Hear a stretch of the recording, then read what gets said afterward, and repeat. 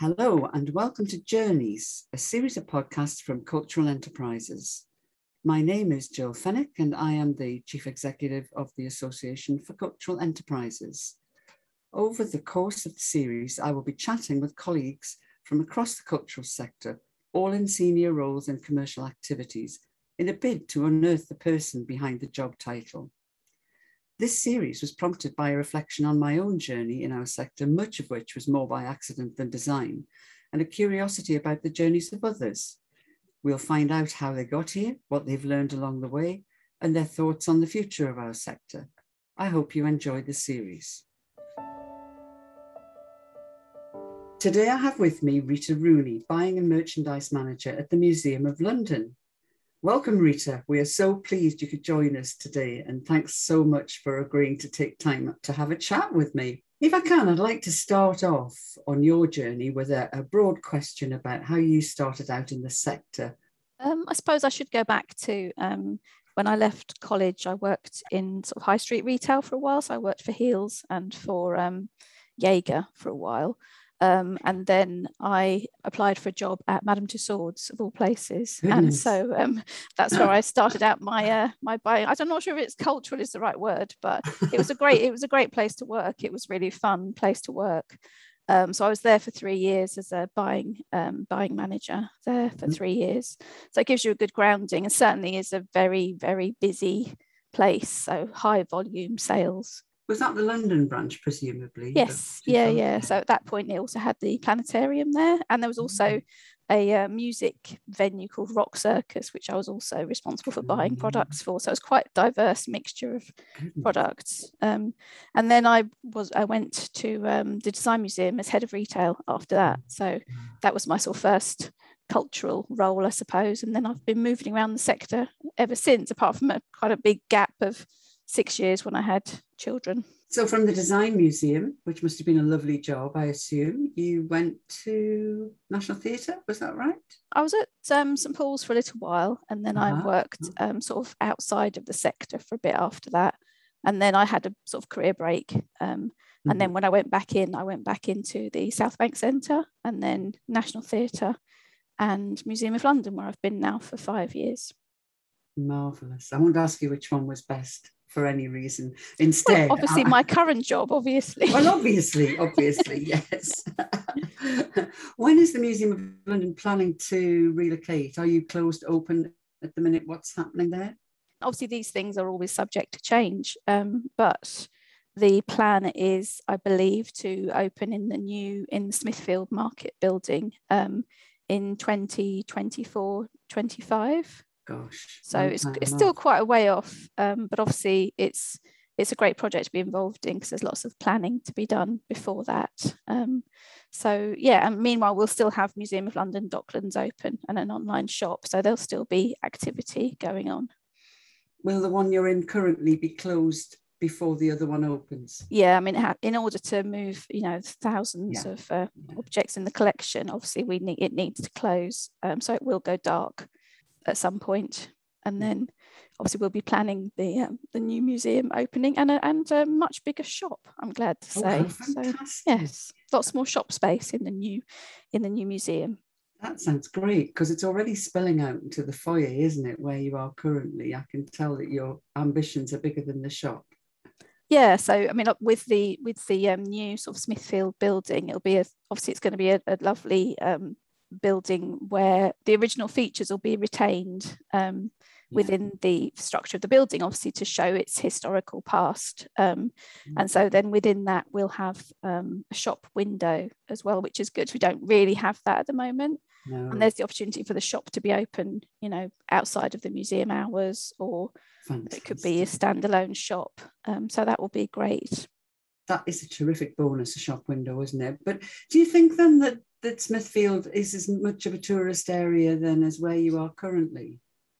Where we are currently, if people are sort of not aware of the building, there's a high walkway around the Barbican, so we're next to the Barbican, so we don't really have ground floor access which can be a bit of a barrier. So there's a physical barrier of having to go up an escalator or stairs or something to actually get into the building.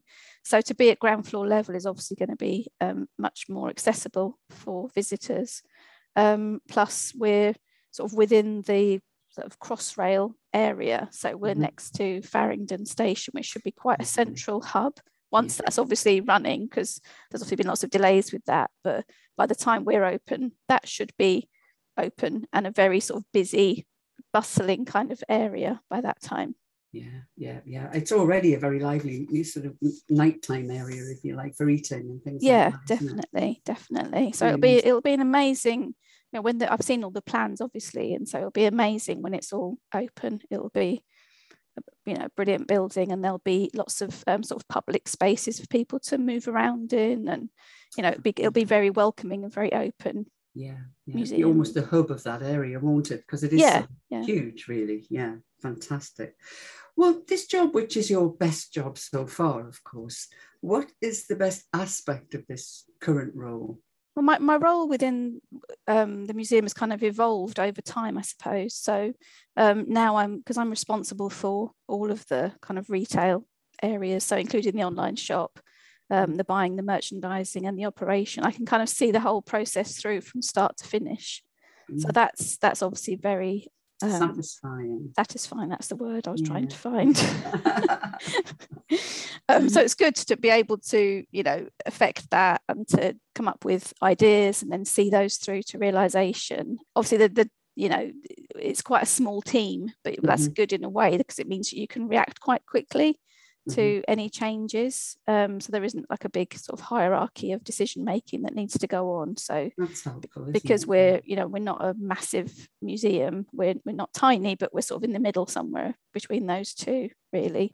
So it means we can be a bit more agile, I think, and plan things quite quickly and react to situations. Not everyone will know the governance of the museum. Is that local authority, or we're connected to the City of London Corporation, and we're financed jointly by the GLA and the Corporation of London, and obviously also we raise lots of our own revenue through hospitality, and corporate events is quite a major income generator for us, and obviously ticket income from exhibitions when they're charging exhibitions. Tell us then, Rita, what in this career up to date that's taken you to the Museum of London on this journey, what have you been most proud of? We had a few years ago, we were able to have a part of the Fatberg, the Whitechapel Fatberg. Oh yeah. That was found obviously in the sewer in London. So as a museum, it was quite an amazing thing to, people are going to think, well, why would you put that on show? But obviously there's a great story surrounding it. And just the fact that it's there's a tail there to make sure people don't put things down the drains, because they end up blocking the sewers, and all the implications. Still there, or has it melted? It's actually in a box, so there is still a fat cam, I think, where you can watch it sort of disintegrate or change. Fat cam.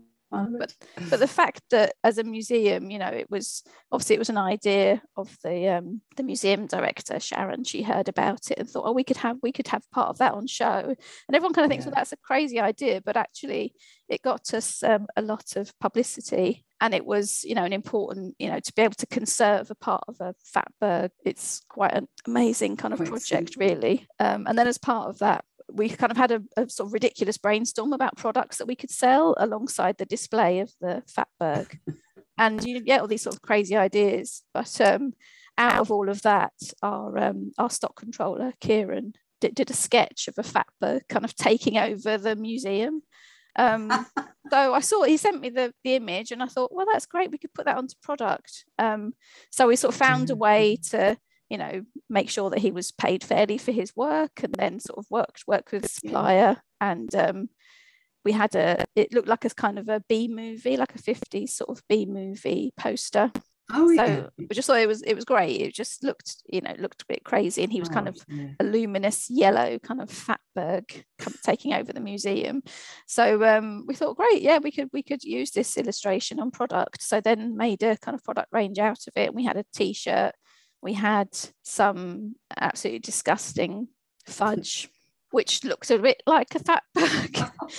And so I chose the rum and raisin flavour that had little currants in it, because they looked like dead flies, Yummy. So, and it sold very well, and we had quite a lot of publicity on the range, and it was it was just quite funny, just quite tongue-in-cheek. So sometimes you can be quite irreverent, obviously, with things like that. It was just a good opportunity just to have a bit of fun, and it did actually sell really well, the range. And it was an important kind of lesson to people about fatbergs and how they develop. And so altogether it was something that was done very quickly, but it was very effective throughout the museum, but also our sort of product range kind of added to that, really. So it was quite fun. We had hazard tape everywhere all around the shop area that had the products in it and things, so it was quite fun. Obviously we sell lots of rats, because we sell rats and rat puppets and everything, and stretchy rats, and stretchy rats. Yeah. Oh, fantastic. How very tasteful. It was not tasteful at all. I don't even think the fudge probably tasted that nice either. So, but it sold well. The fudge was tasty, if not tasteful then. That's fantastic. What's the best piece of advice that anybody's ever given you? I suppose within retail, obviously if you're buying, I think everyone would know this if they're a buyer, that you need to be very objective. You need to be very impartial and really think about your customers' motivations for buying anything. So that's fairly basic, but and it needs to be sometimes quite obvious and not too obscure, because sometimes if you're quite clever about things, it might be lost in translation somewhere, especially if you have overseas visitors. But I think, more general advice is, if you take risks, you're bound to make mistakes at some point, because that's the whole nature of taking a risk. And as long as you realize that you can learn from that mistake and don't dwell on it, and then just sort of move on, I suppose, really, because we all have those, those products where you think, oh, that didn't quite work as I'd hoped. But as long as you haven't spent thousands of pounds on it, if it's quite a limited budget that you've risked, I think it's always good to have a little bit of that, amount of money that you can risk sometimes, because sometimes it will come right and then you've done a really good thing. But other times, sometimes you just need to put it down to experience and just look on to the next risk maybe you can take in a small way, really. I think you mentioned at the beginning, I think it's sort of linked there to the importance of understanding who your customer is as well. You said to be objective in your buying, and I think that's something that many people trip up over, to be honest. Many organizations tend to buy things because they like them, and I think that's a really valid point that you make, that in our circumstances and in our outlets, that the product ought to fit the three. There are two main things, that the collections, clearly, because it is our unique story that we can tell, and we have that opportunity, and then the visitor, and we need to understand who that visitor is before we can confidently commission product, I think. Would you agree? I think it's important to spend a bit of time in the shop. It's quite basic as well, but it's easy to get lost in the in the numbers as well sometimes. You just need to, otherwise if you never really spend time in the shop, or going around other museum shops, or just the high street, or just having your eyes and ears open generally to whatever is going on at the moment, then you'll pick up ideas. So it's just being open to what's going on in the world, really, I suppose. That sounds a bit ridiculous. Perhaps taking that customer journey from outside the building at every stage in through the process of approaching the shop, and what does it look like? Is it inviting? And actually, do people know there's a shop there in the first place? As you're saying, you are quite well hidden. Not that there's anything you can do about that, but I always think that taking the customer journey, taking a step out of yourself and outside, literally, is really educational. And just being aware of their experience in your building. And as you say, you know, is it visible enough? What's the first impression they get when they walk out of the gallery and see the shop? Yeah. Is it enticing enough to bring them in? Is it welcoming? You know, so that, yeah, they're all sort of, I suppose they're all quite basic things, but sometimes you can get just wrapped up in it, and then you just need to spend time just putting yourself in the place of the customer, I suppose. Absolutely. And it's something that, you know, big or small, we can all lose sight of. So that's a really good piece of advice, to put yourself in the place of your customer. For the future then, the future of cultural retail over the next 5 years or so, what do you think it might look like, and what changes might we plan for or foresee?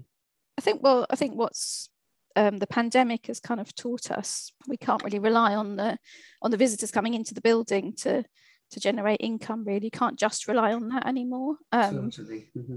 So that sort of, as well as it sort of accelerated every other sort of digital innovation, I suppose. What was interesting was within our organisation, certainly there was a lot more collaboration, because there had to be. So there was a lot more activity within the digital sort of innovation side of things, really. And I think it just, you know, makes us think about the whole experience and how we reach out to other audiences, really, and not just relying on those within the four walls of the museum. I think that was what was quite interesting. And obviously from my point of view, I'm thinking, well, how can we monetize that? Because there was that danger that everything was just given away for free.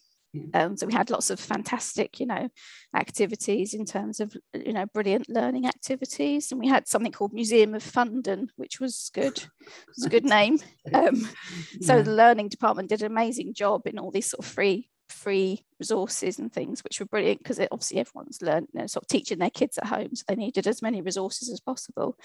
But you just wonder, going forward, is there a way to capitalize on that, you know, experience and the sort of curator's experience, and then try and find a way to monetize it a bit more going forward. I think that's a really, really important proposal that you suggest. I think that's something that's much underexplored at the moment.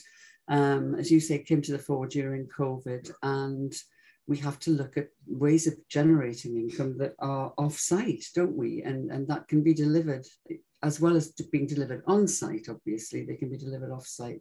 Yeah, because there's so much opportunity, there's so much potential there with a much wider audience, really, rather than preaching to those people who are in the building and just having the usual selling to them.